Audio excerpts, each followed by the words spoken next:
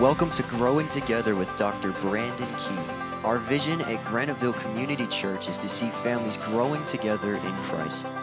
Join us each week as we dive into God's Word and pursue His plan for us. Let's grow together.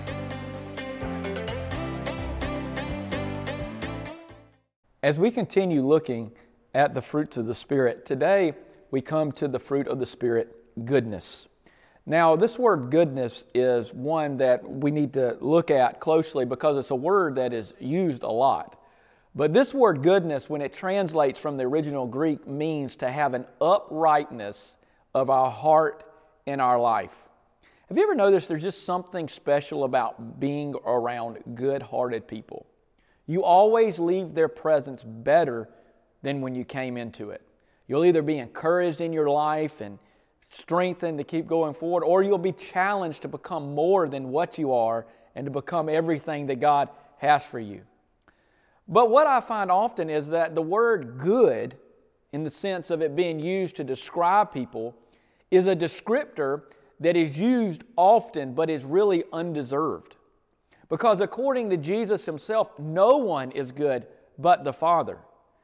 And ironically, we would want to take this personally, but we can't, because Jesus is saying no one is good when someone has called Him good. Isn't that incredible? The only perfect being to walk the earth said, "Don't call me good, only my heavenly Father is good." And since the Father is the only one that is good, if God is the only one that is good, how can we exhibit goodness? If we are not naturally good on our own, if the Bible says in us dwells no good thing, the Bible also says that in sin or in iniquity my mother conceived me, knowing that everything is actually working against me being good, how can I exhibit goodness? Well, on our own, we can't. The only way we are made upright is through the blood of Christ. We are saved from ourselves and our sins by faith in Christ. He makes us upright. One more reason why this is a fruit of the Spirit and not a fruit of the flesh. Because once we accept Christ, we then move from living on our own terms to His. We move from thinking our own thoughts to His thoughts about ourselves, our situations, and in the way that we handle life. This is why the Bible is insistent on us growing in His knowledge, drawing near to Him, and allowing His Word to lead our lives. This is why we are told to be filled with His Spirit. You know, I once had a friend tell me one time that I was the average of my 5 closest friends. That one phrase or piece of advice changed my life forever. I began to look into my circle and realize that there were certain people that I was allowing to have my ear and have my time that were not benefiting me in my walk with God and where I was wanting to go and the things that I was wanting to pursue. And so I began closing that circle. And as I began looking in that circle, while there were those that maybe seemed to be working against me, I also come to find out that when I look into my inner circle, I'm blessed because I have more than 5. God has blessed me with some good friends and some close companions that I'm allowed to do life with. And interestingly enough, it is amazing. I don't know if you've ever looked into your life and those people that are close to you, or when I look in my life, it's amazing how much we have in common with those people that we spend the most time with.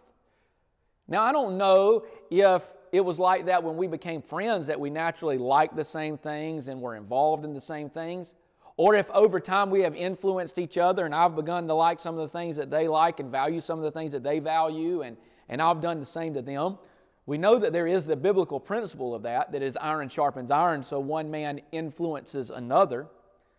But for whatever reason, the people that are in your inner circle are very much like you. And you know, regardless of the people, whoever has your ear has your destiny. And whoever has your time determines your direction.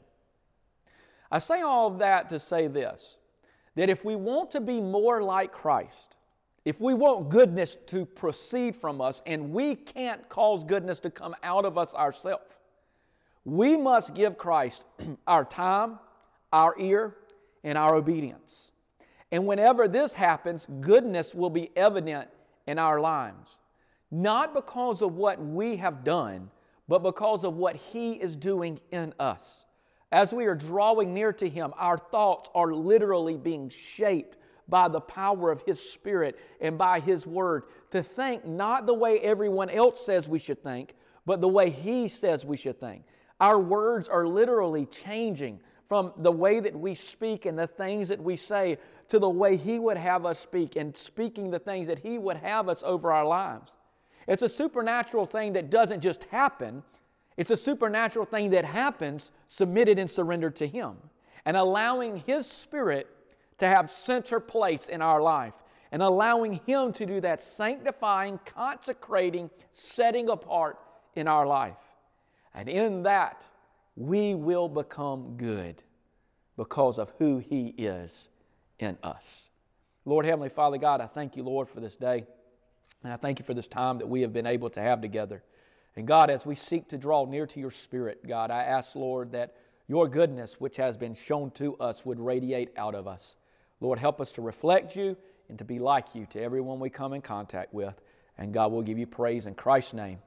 Amen. Thank You, and we pray that you have a blessed week. Thank you for joining us today. We pray that you have been blessed by God's Word. We invite you to come be a part of our community each week at our Graniteville location at 208 Bettis Academy Road in Graniteville, South Carolina, or online at granitevillecommunity.com. Worship services are Sunday at 9:30 and 11 a.m. Join us and let's grow together.